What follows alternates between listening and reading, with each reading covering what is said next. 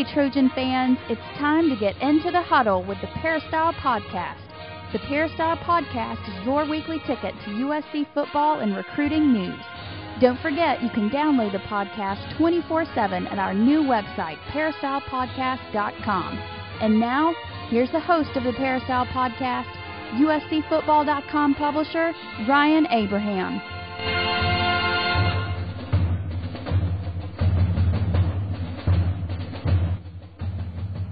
Hello, Trojan fans. Welcome to episode number 246 of the Peristyle Podcast.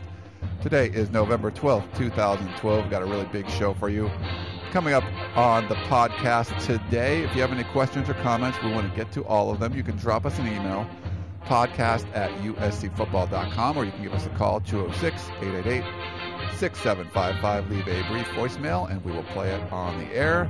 You can also go to peristylepodcast.com, click on the left side of the page, and leave a voicemail right from your computer. So like I said, we have a big show coming up. Special guest this week. We haven't had a special guest on in a while. Coach Harvey Hyde is on special assignment.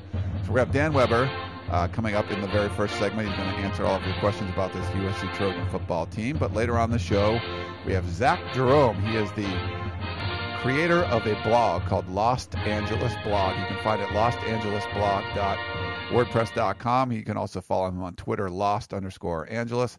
Hilarious USC blogger. He's a USC grad, and if you've never read any of his blog posts, it's pretty funny. He's the founder of Arrogant Nation. He sells all kinds of T-shirts. Can get a little blue, I think is the term you want to say. So maybe you don't want your kids to listen in. He definitely use some off-color language every once in a while, but he is hilarious. I hope you check him out a little bit later on the show. But first, we got Dan Weber, who keeps his language always professional. Dan, what's going on? How are you doing? Very good. Yeah, and it's a lot easier after a 38-17 win to keep your language nice and proper and elevated and all that kind of thing. I'm not sure what everybody would have been saying if it, as Lane said, with the game tied at halftime, had it gone the other way, he said, we'd be having a completely different conversation. And I guarantee you that conversation wouldn't be over. So it was a good second 30 minutes Saturday.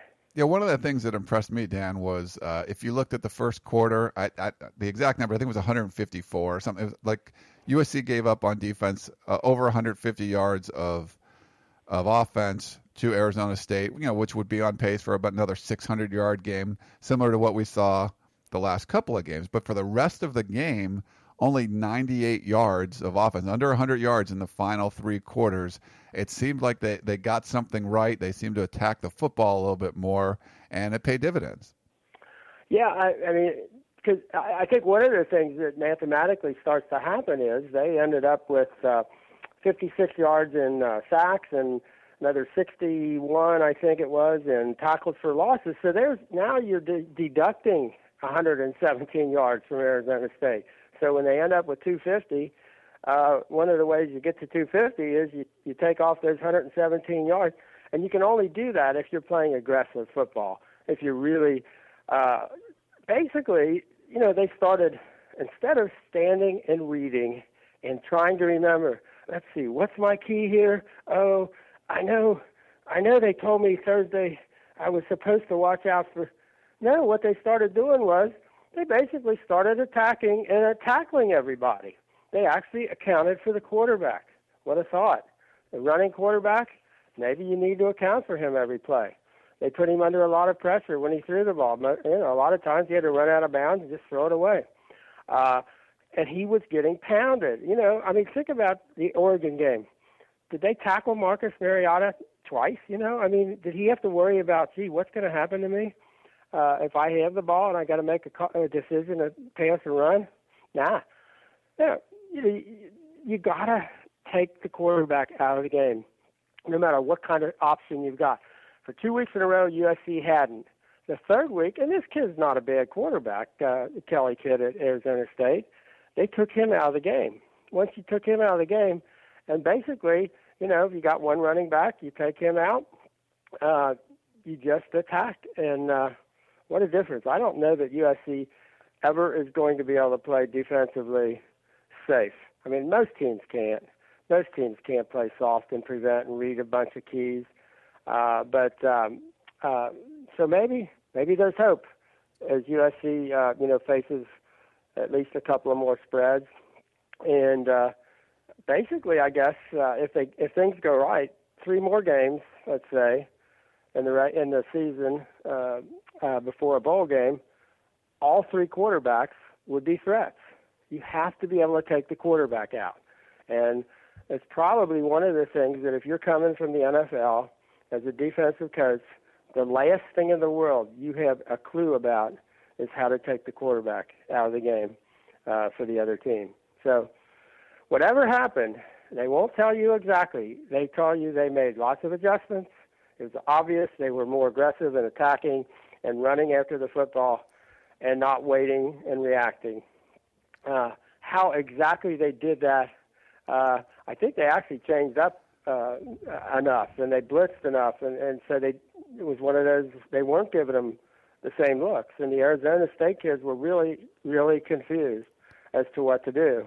And here's a game where we saw USC make the right adjustments, and the other team saying, "What just hit us?" at the end of the game. I don't want to bring anybody down, Dan, but there's something that Lane Kiffin said in the press conference when we talked about this. We asked him about this, about the aggressive style and stuff on defense. And I don't know if you caught this, but what he said was they played more aggressive, but they couldn't do that against Oregon because the quarterback is dynamic and you have to read more.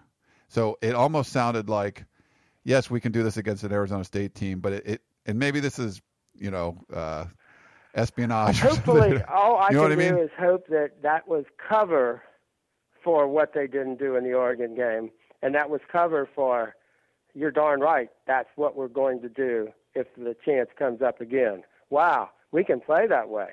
Mariota is a little bigger, certainly faster, but let's face it. I don't think Oregon has any better. I was just thinking about this. Does Oregon have better athletes than USC? No. Does Oregon have a better system than USC? Yes. What needs to change for USC? The system. So how can they go wrong?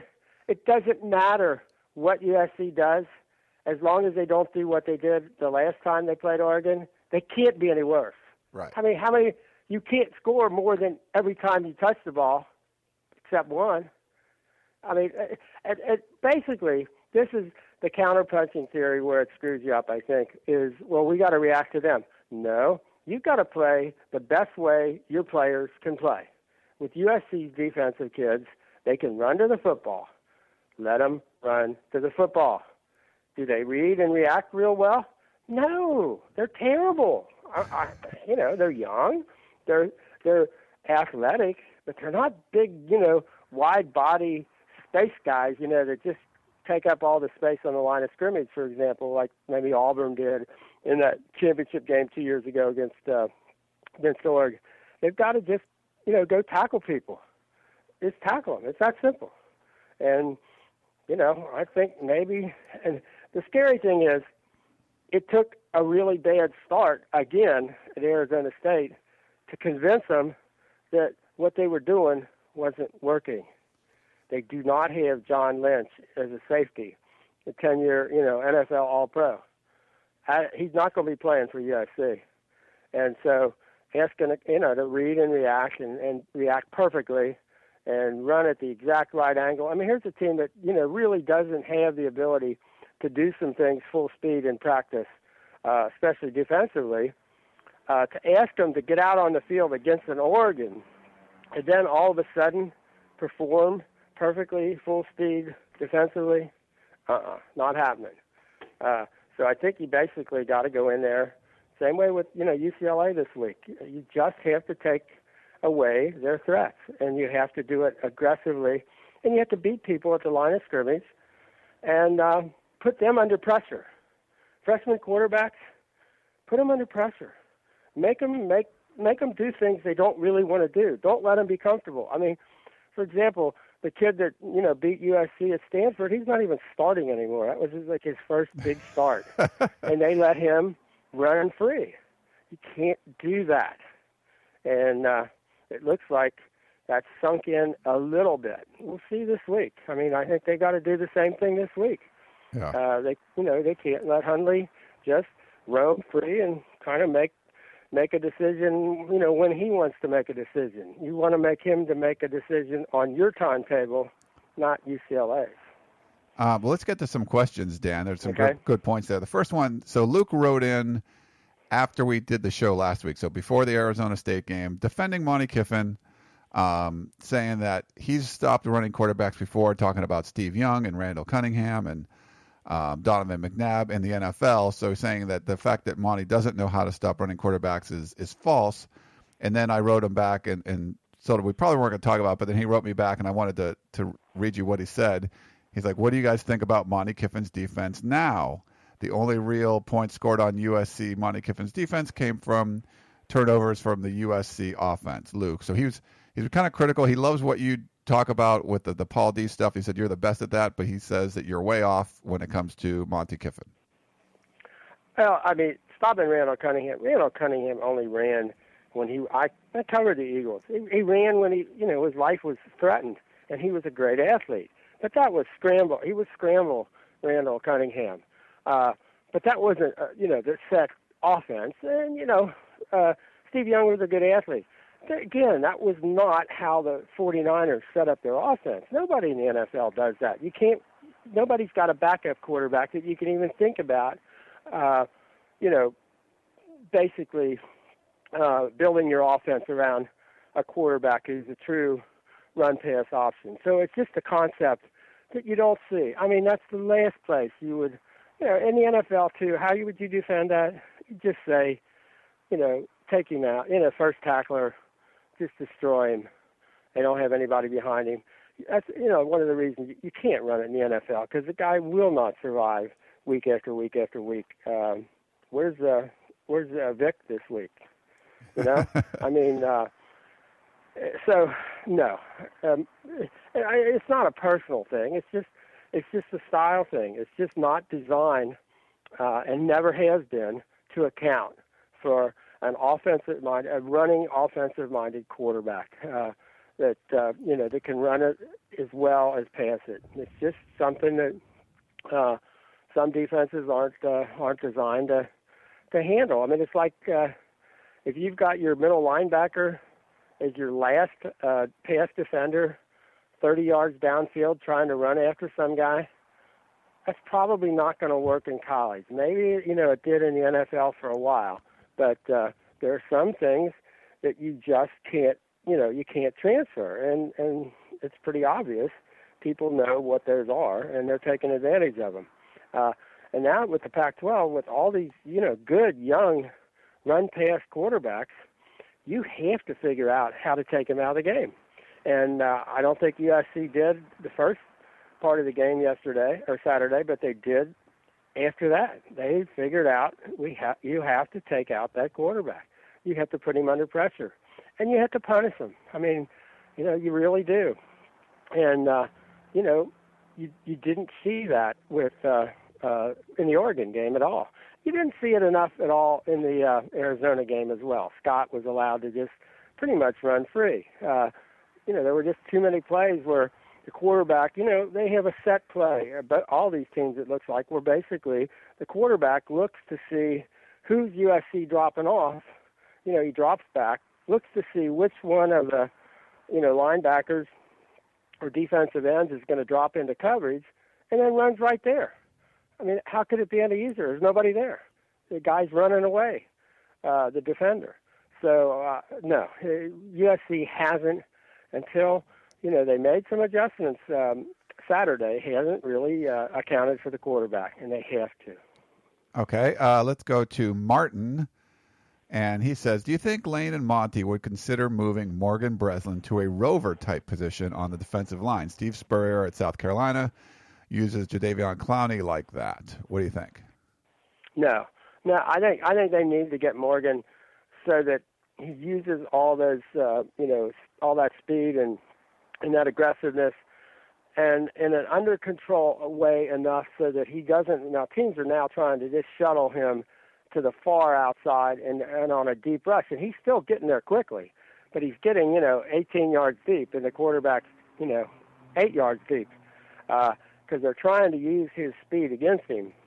And I would not think more. When you're talking about a rover, you really need a guy who can play in space, tackle in space, and go both directions. And there are some guys that are sort of edge rushers that are, really good coming one way and coming from one angle, but they're not the kind of person that you're going to have go left, go right, stop, break down, do all those kinds of things. And I don't see that as Morgan's strength, his skill set.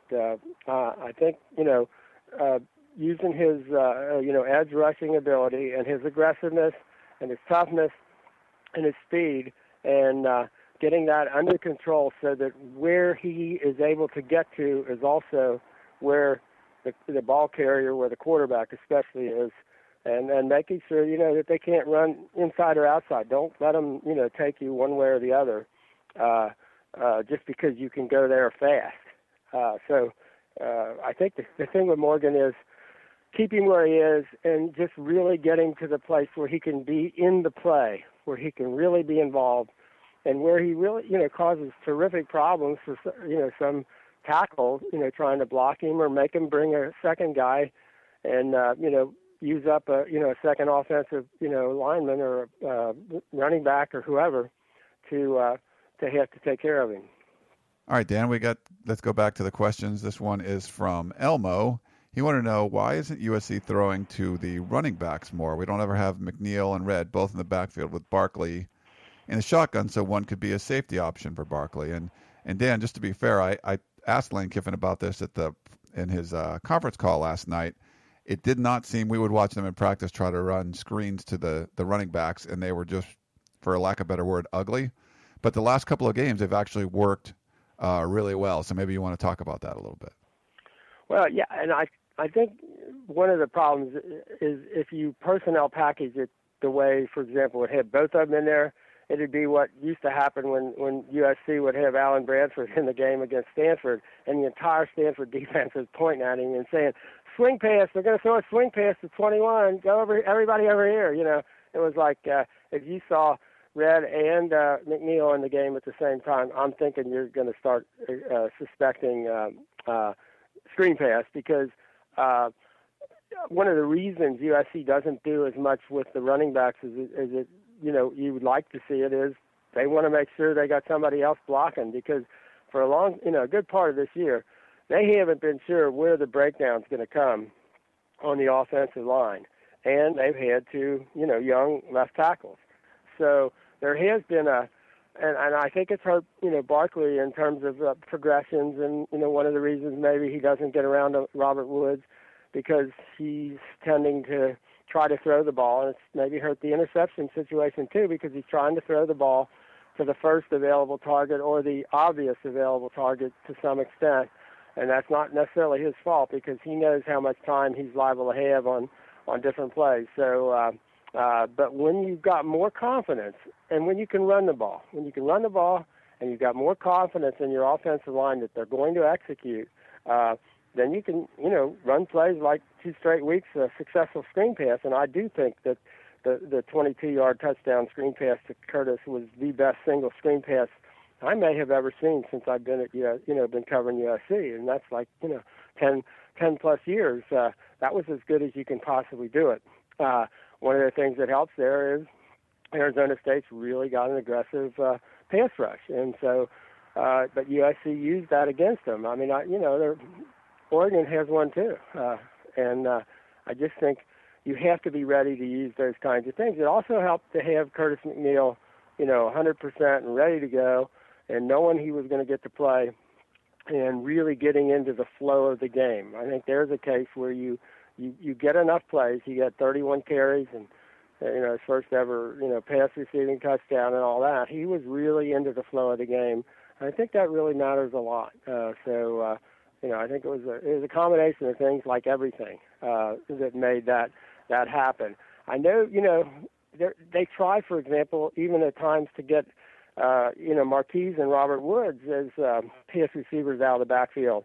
But, they'll have a play that, like they start the second half with, that's just not executed exactly, and it's not put together really well. I didn't like the idea of having Barkley have to fake away from where he was going to throw the ball, because then he turns and he's throwing blindly, basically, and here's this, Arizona State defensive end right in his face and makes and I will agree with Lane, the guy made a phenomenal play. But why make Barkley turn completely away from where the pressure is liable to be coming and have to throw right through the guy if the guy makes a great play? And they were trying to slip Robert out. And that was a good idea. I think that was a great idea to get the ball to Robert, slipping him out into space, on a play action opposite the flow of the play.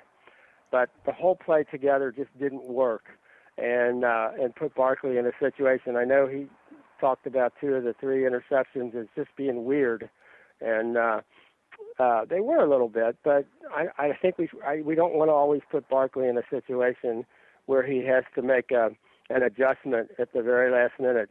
Sometimes he can do that. Sometimes if you've got your body turned completely one way and then you're coming back, you almost don't have enough time to make that last-second adjustment, and on that play he didn't. Let's go to Renee, Dan. Let's see. He said, I believe USC's offense would be more explosive if they went to the tight ends early in the game. I agree with Coach Hyde. He states that the offense should use a jumbo formation when they have it inside the 5-yard line. I thought the use of the Wildcat in the red zone was just terrible. I think it only works in that situation if the player is able to pass the football. That's from Renee. Well, I like the idea of the Wildcat if they get into it quickly enough, and if they've got a guy who's kind of a power running. I mean, I thought, I don't think it ever didn't work with Mark Tyler last year. And now he was only a barely acceptable guy throwing the ball, but he wasn't totally unacceptable. But he didn't really have to because of the way they got into it and got it quickly. I don't know that the jumbo isn't a good idea. I think we would probably like to see USC's young tight ends block better at the point of attack. That hasn't been a strong suit. They're not Red Ellison out there, and at least one of them, and occasionally both of them, have a tendency to jump and get false starts. And that's the other thing you're probably not crazy about when you get to the 5-yard line. You're probably not looking for somebody to jump and get a 5-yard penalty. But it's the kind of thing that I think if you do it enough and perfect it, and you really feel like that everybody is on the same page and you can really execute it, that's the way you could go that way. I'm not sure it's the kind of thing, though, you can say, this week we're going to do this. It's something completely different. We're going to fool them. You often fool yourself. You really do have to, I think, have a kind of a consistency and a consistent approach, especially when you're down on, in the red zone. And USC's been a little bit grab baggy in the red zone, trying to outsmart them, trying to come up with stuff they hope works, or just saying throw it up for Marquise and let's hope he grabs it. That's probably not the best way.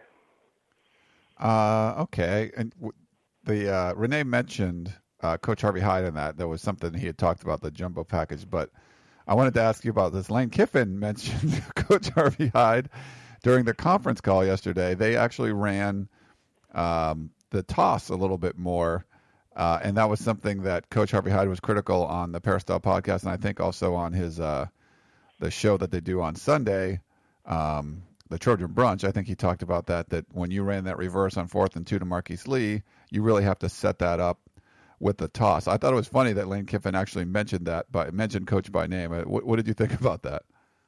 Well, I think a couple of things. It does tell you Lane pays attention. Lane's listening, Lane's thinking, Lane's trying to figure things out.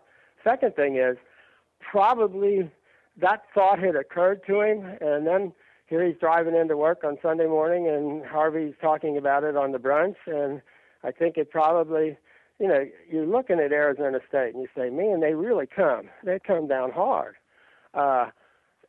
What would be a good thing to do? Well, maybe release those tackles. And let's face it, now, after you have Andre Walker play the best game of his career, and he's alternating, he gets 1 out of every 3 series, and Max Turk just keeps playing really well. And he's got a lot of athleticism in him. Why not if it were me, I might say, I was watching the Oregon game against USC, and they pull their tackles. Sometimes they pull their tackles and guards. Sometimes they pull, 1 tackle and 2 guards. They're pulling everybody, and they're getting outside, and they're running up, with these big guys running over cornerbacks. Maybe that would be a good thing for us to do. So I think it all worked. The timing was really well. They have probably enough confidence now in the USC young guys, and it matches what they do well. It really matches, their skill set. That Andre Walker, I will say this, he's never looked more athletic. I know people worry he's only 300 pounds, but man, he was running around after practice the other day, and some of the tackles were kind of racing, and he's an athlete. He doesn't always look like it sometimes with his footwork, on little, say if he's got some really, good out, edge pass rusher, but boy, can he, if you get him pulling out, he pulled out on that one, the one touchdown, he's a force. And so I just think it suits USC's personnel to do more of that. So it was kind of nice though that Lane recognized that Harvey had said it, and they did it. And, it makes a lot of sense. UCLA's got some people who can really come down on the edge. It's the kind of thing that if you remember the 13-9 game, USC didn't have any of that in their repertoire that day. And, they thought they had enough offense in that they could handle that, UCLA defensive ends coming crashing down, and they didn't. So I think that was one of the best things we saw Saturday, was the ability to, get those, especially tackles out in space. But I think we saw a lot of movement on the screen pass touchdown. Abe Markowitz got out, and, he's been a center, so you don't always get to see him, running and all that. I thought he just did a terrific job getting out in front of Curtis and clearing away and throwing a block and stuff. I don't know that I've ever seen him get to do that before. So I thought that there were a lot of good things that happened, from that standpoint. Okay, a couple more, Dan, before we let you go. This is Earl in West L.A. Said, what do you think of Marquise Lee's Heisman chances after his dropping performance against Arizona State? If Lee is not a game changer, I don't know who is. His 80-yard touchdown run and 38-yard run to set up a touchdown on a busted reverse play were jaw-dropping. ASU preferred to give the Trojans the ball near midfield with squib kicks rather than having Lee return those kickoffs. What do you think about Lee's Heisman chances? Well, I think if you look at our Heisman pundit guy, Chris Houston, who I guess dropped Marquise out of the running, I guess was it 2 weeks ago, and this week he's got him at number 2. So Chris isn't the only one that's made a adjustment on Marquise. I think Kansas State quarterback Colin Klein, if he doesn't get hurt and if he keeps playing the way he has been, and if they win their last couple of games, he's going to be awfully hard to overcome. But I think Marquise is in absolutely great position. I think the consensus is who is playing better than he is, who is having more of an impact. One of the things I actually voted once in the Heisman, then decided football is such a team sport. It just goes against kind of the concept of football when you have to have so many guys do so many things right to just pick out one guy. And I know all the the wonderful stuff about it and how good it's been for USC and Notre Dame and Ohio State and Alabama recently and all that, and it reflects the program. But when you've got a guy like Marquise Lee who can contribute in so many different ways, I think that fits the award. That's almost the definition of the award. what a Marquise Lee is doing this year and stepping up, in a team that's got a lot of pressure and has had, some real setbacks. And here's a kid that just keeps getting, better and better and just keeps competing more and more. So, and his skill level and his competitive level are just unsurpassed. I mean, he's just, when you look at that 80-yard touchdown the other day, you realize they truly did have him bracketed with double coverage, and he ran through double coverage. I mean, just boom, boom, and next thing you know, both guys are like trailing him, and he's not even 100%. It's just kind of an amazing thing. So yeah, I think he's put himself right in the mix, and he's got the kind of finish. There will be a lot of attention for the UCLA game this week. There will be, if Notre Dame doesn't stub their toe against Wake Forest this weekend, you won't believe what's going to happen next week. There will be Notre Dame fans parachuting over the stadium trying to get into the game. I mean, they will be coming from places. I mean, this will be like the biggest game in Notre Dame since the last time they played USC in, 1988. This might be the biggest game Notre Dame's played in. And, one of their biggest games in, 40 years. One of their 2 or 3 biggest games. So, it's what, for example, Carson Palmer essentially won his Heisman with his season-ending performance against Notre Dame in the Coliseum. So those kinds of moments can happen.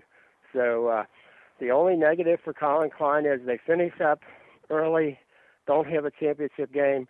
So Marquise, for example, plays a higher profile schedule to finish, and USC will be playing a couple of weeks possibly after Kansas State is finished. So that could be a factor.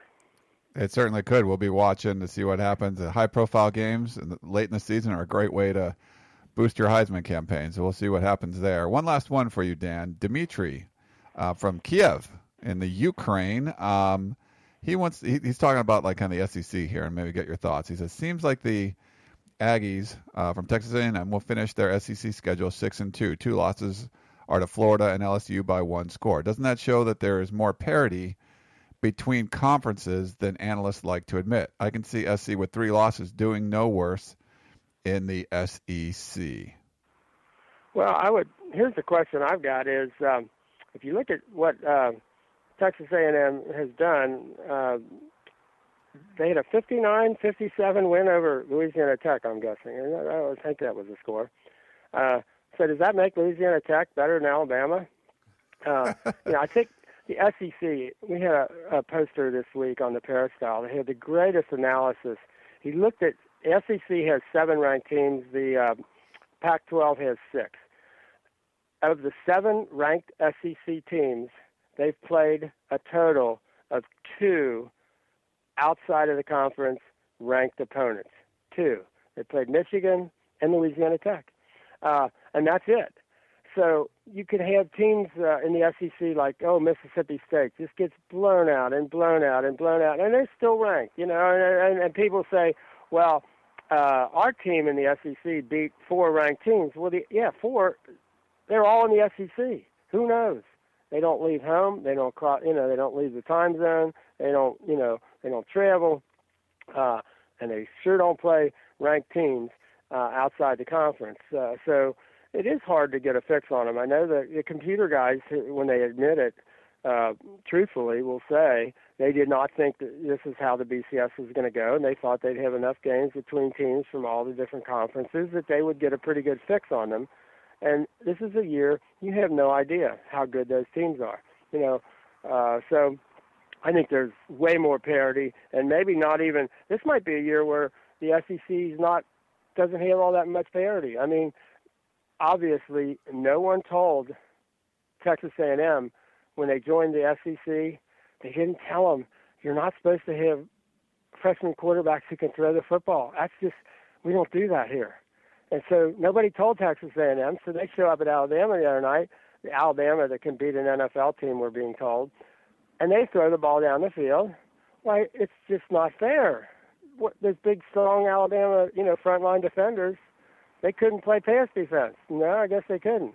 So, I think it was great that we got a chance to see, because that was almost an out-of-conference game for Alabama to play a Texas A&M first year. They had to play them they had to go to Tuscaloosa, and Alabama. For all the people that were telling you how great Alabama was, have we seen them play against a team that could throw the ball? No. How do we know what they would do? We don't. And so all these people that were so sure of how good Alabama was, they had no clue. How could you have a clue? The way they beat LSU. Oh yeah, LSU can really throw the ball. That's a really high-powered, modern offense. I mean, to be honest, after going through, there was a lot of hype about the new coaches and that in the Pac-12. Pac-12's tough. And then what Chip Kelly's doing is Oregon. Holy criminy. I mean, they're doing things that either they're going to have to change the rules or you're going to really have to change the way you play. That's not happening, for example, in the SEC. Hey, this might be a good year. The SEC may be smart enough to say, you know what, we've been watching Oregon this year. We'll just pass on matching up in that game. We'll kind of let them have it this year. That doesn't mean, USC can't match up if they play them at the end of the year. Let's face it, USC blew at least 2, touchdown opportunities in that game. And if they'd had 2, if they'd have made them punt, 3 times instead of 1, how different is that game? Maybe, USC's the team that scored 62. I mean, they can't play any worse. Let's say they hold them to 48. Who knows? I mean, so to be honest, as down as people can be on USC, they might have the best chance in the country of beating, Oregon or anybody. I know people say, well, you give somebody 4 weeks to get ready for Oregon, and maybe you can get ready.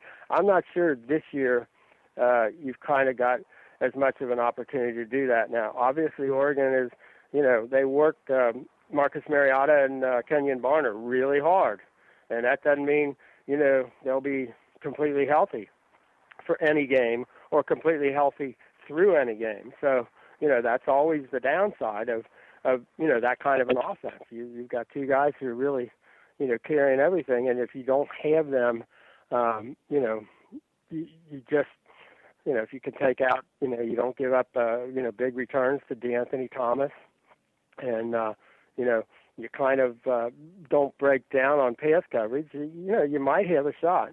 But you would love almost to see that matchup this year. But I'm thinking the SEC. I just don't think they're that good this year. I don't think that's the matchup you're going to see.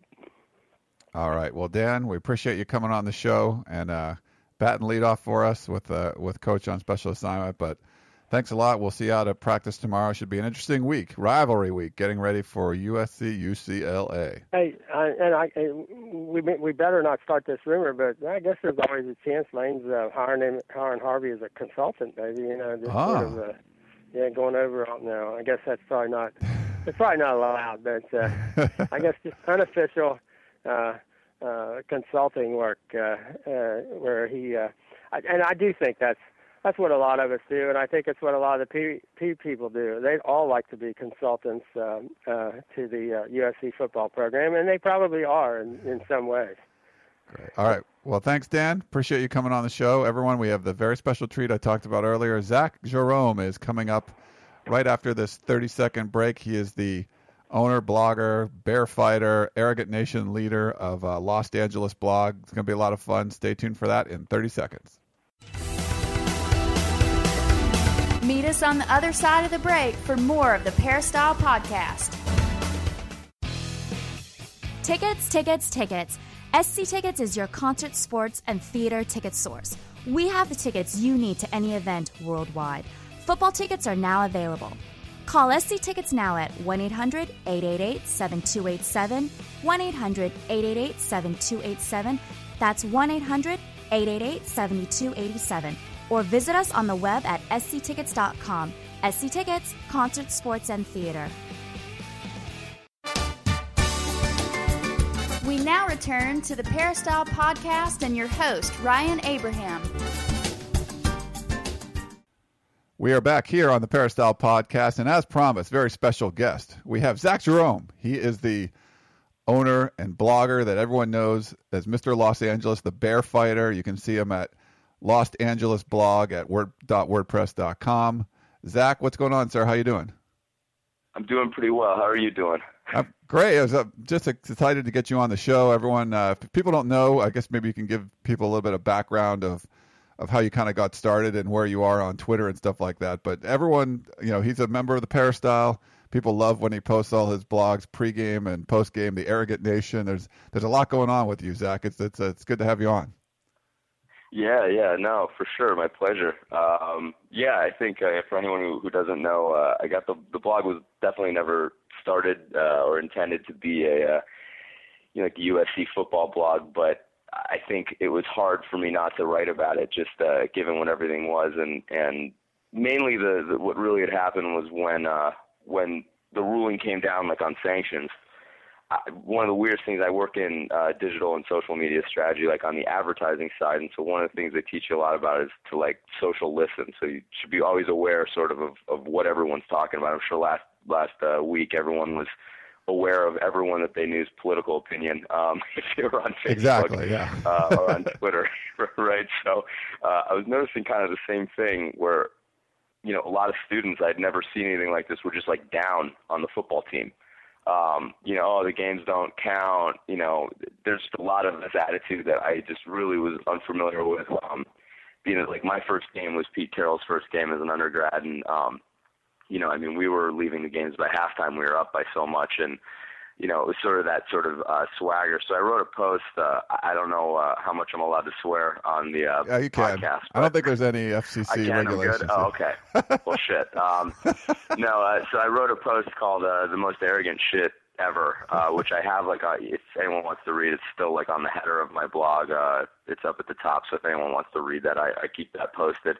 It was where I basically said, like, it doesn't really matter, until there's a real playoff system, it doesn't really matter, if you win the BCS national championship or what you do, as long as they're letting us play, we can beat the other team. And just because, it kind of went to that concept of vacated wins. Like, I don't think anybody, I was at the game where we beat Oklahoma at the national championship. I'm pretty sure none of my Sooner friends feel like they magically won that game that day. Exactly. Like, I'm sure they'd love to get their travel funds back. So basically what that turned into was I just got thousands and thousands and thousands of hits on that post. And it was weird because I was walking around my office, which is like an office with like 800 people, and people were like sharing the blog around the office that didn't know I worked there. And then I had people actually send my own blog back to me.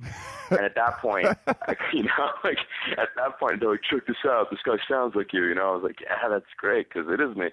And so it was exciting. And so I kind of thought, maybe I'll start doing like previews of the games. And so I tried to like focus on what was fun about the games and like what were the traditions that, we had at USC that were ultimately so much bigger than whether or not you won or lost, because everyone in the Peristyle knows, I've said it a million times, like, we're going to win more than we're going to lose. Doesn't matter what decade we're talking about. Even if, we're talking about the Haggett years, it's fine. We're still going to win more than we're going to lose. So most of the time, this is not like you're a Kansas City Royal fan and you don't know when it's going to happen again. We're going to win again. So if you lose, you got to walk out. You got to just enjoy that you watched some football, that you were drunk on Truesdale, and then just get ready for next week. And that's been, one of the weirdest things is I've seen the biggest traffic usually is obviously after a signature win, but the next biggest traffic is actually after a signature loss. I think probably 2 of my top 4 posts I've ever done, just in terms of doing a Arrogant Game preview or recap, were after the Stanford loss this year, and then after the what was I going to say? I think it was after the Stanford loss the year before. So, I mean, it's kind of a weird thing how that works, but people actually turn to the blog a lot to know how to feel, because I think we've gotten to a place where we feel like we need to be completely invincible and never lose, and it's just not true, because in the end of the day, one of the things that's so true about our fan base is that there's no chance they'd rather, pull for a different team. It's not like, oh, you know what, I should have gone to Oregon. No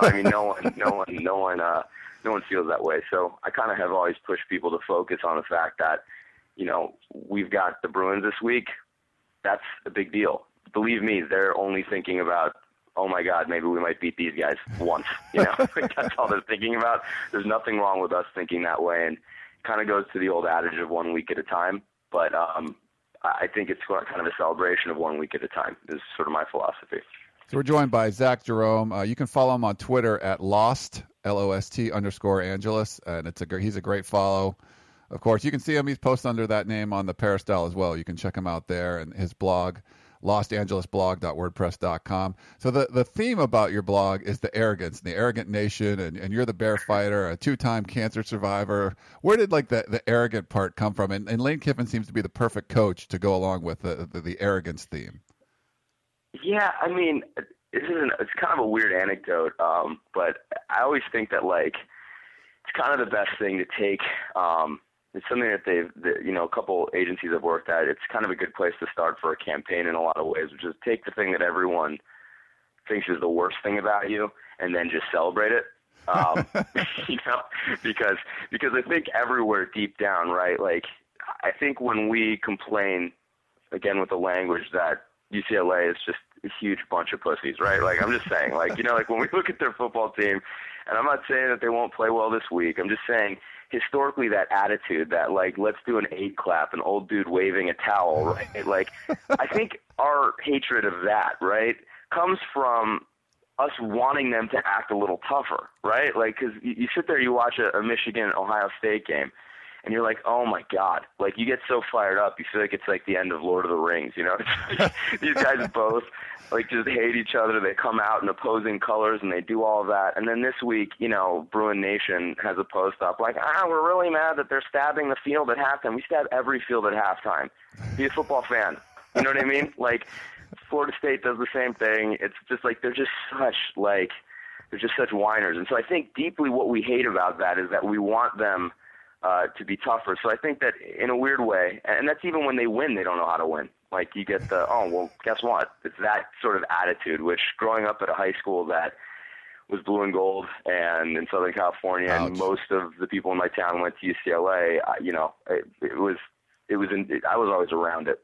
So for the arrogance, for me, it was that's what everyone hated about us. They put the $sign in our name and University of Spoiled Children. I'm like, all right. It's just sort of my thesis. It's like, great, you're right. I do love it here. And, you guys are nerds. And it's like, why not? And there's a little bit of, upsmanship or one-upsmanship when it comes down to it. I think in the workforce, certainly in Los Angeles, I've experienced that we all get along really well. But Arrogant Nation to me I remember I was visiting campus like with my dad when I was an undergrad, or before I was an undergrad, I was looking at the school, or basically hoping they let me in. I heard these 2 kids just like leaving the game, and like they didn't know like what how much we were winning by. They didn't care. They were just talking about who was hanging out later that night, and I just thought it was like the funniest thing in the world that they had just taken the win for granted completely. But they loved that they won. They were decked out in USC gear, and there was always just this mentality of it didn't matter at all who you were, as long as you were with us. And it was sort of that. I know the band has the FEBU, the fuck everyone but us thing going on, and FTFO, which obviously I've put on a shirt in their honor. The fight the fuck on. It's just sort of our attitude, and I think that's kind of thing to play up. And to your point about Kiffin, I didn't plan that, but you figured it had to be a very arrogant dude who was going to take this job at the time that he did. And because the Jeff Fishers and Jack Del Rios at the time, I feel like they probably were taking a step back because of the scholarship limitations and not knowing how deep the wormhole would go, or the rabbit hole. And so I think Kiffin came in and he's like, yeah, whatever, got a hot wife, I don't give a shit, let's do this, right? Let's go out, let's have the number 1 recruiting class. Yeah, I got to take 10 less guys, it's fine, they'll be better than everyone else's 25. And I like that, and I know people are down on him right now because of the bubble screens and because his dad is running a Tampa 2 in a time where I think people want to see something upgraded. But I want everyone to remember, I don't know how many people could have brought our team to such high expectations with our hands so just unjustly cuffed behind our back. So I'm kind of suspending my my doubt still, and we win this week and go out and beat Notre Dame, and maybe a 3-loss season, but I think you're playing in the Pac-12 championship. You got a lot on the line. I'm not ready to phone it in. I think that was the point of the blog in the first place, which is to say you can always improve your season. It doesn't matter what you were. And one of the most fun seasons I ever had was 6-6 my freshman year with Pete Carroll. I mean, it was one of the most fun we ever had. And, we were rewarded for our patience, So I think it's kind of one of those things, like I said, we're going to win again. And I think we're going to start next Saturday and continue off of last week. Well, great stuff on Kiffin there. And I know you got to go back to work, your regular job. But before we leave you, just I guess the most arrogant time of the year would have to be playing the rivalry games. You mentioned UCLA and Notre Dame. Anything special coming up, and any thoughts on the 2 rivalry games coming up? Yeah, definitely. UCLA is actually up for it this year. They're a much more competent team. It is a monster, and there's a lot at stake. We haven't really seen a game with them that had so much on the line since I think that loss that we took that cost us a shot at the fake national championship back with Booty playing quarterback at the Rose Bowl. Yeah, I was at that game. 13-9. Yeah, I drank a lot that day, but that was cool. It was fine. You know what? We won again. But yeah, it was.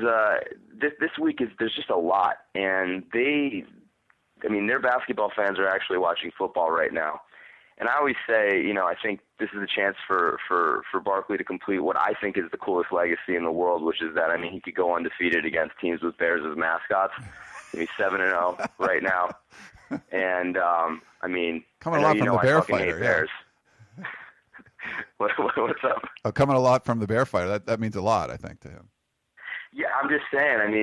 Barkley's a good dude, and I've gotten to know him a little bit, like with the pep rallies and stuff that I've done at school, and he's a good dude. And I know that he won't say it, but I think that's one of the ones that I think that's his private Heisman Trophy. I don't think there's anything better probably as a USC quarterback to run the table against UCLA, and if you want to run the table against Cal too, why not? But that said, I think this is just a massive week for us because it's really been a long time, and the difference between this game and that game that cost us a shot at the title was, UCLA was just playing spoiler, and it was just kind of they were being an annoyance, and they kind of rained on our parade. This one, they have a lot that they want to do, and I think they'd love to go get a shot to go back at the Pac-12 championship and, avenge whatever happened last year where they kind of backed in with us not being able to go and just got thoroughly embarrassed by Oregon. So I think they have a lot at stake too. And then we get like a massive gift the following week too, which is that Notre Dame, if they don't slip up, what a chance.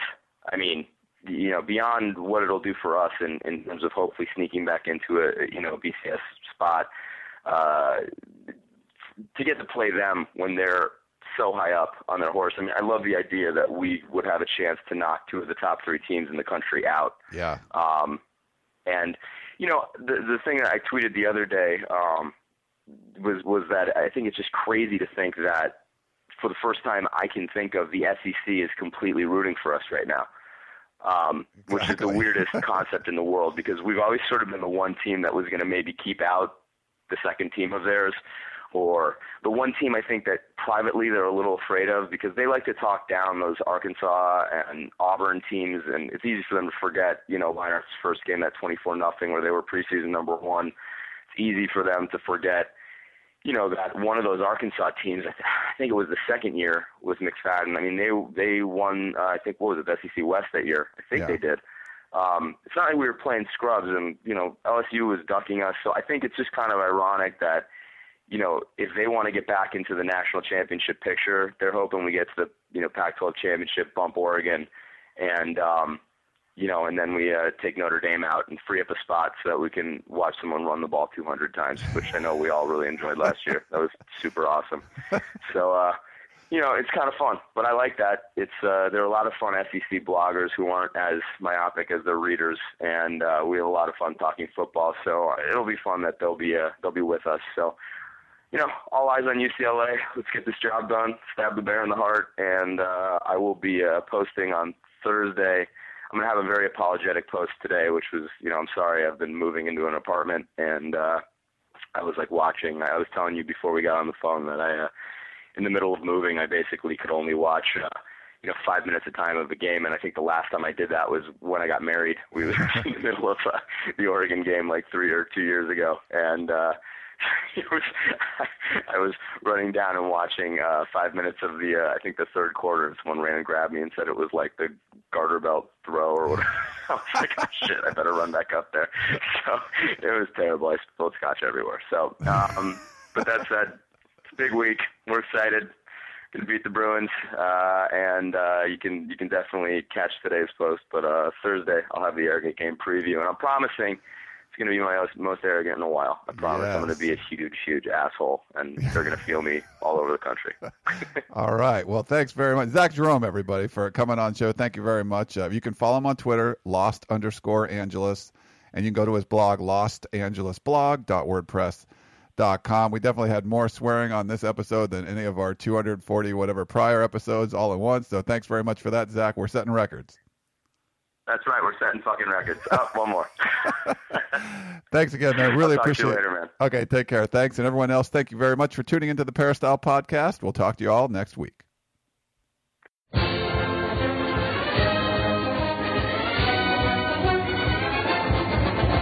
You've been listening to the Peristyle Podcast presented by USCFootball.com. Be sure to tune in next week for the latest news on Trojan football and recruiting. And don't forget, you can automatically download the podcast directly to your iPod or MP3 player for free. Just click the iTunes link on peristylepodcast.com or search for Peristyle Podcast at the iTunes Music Store.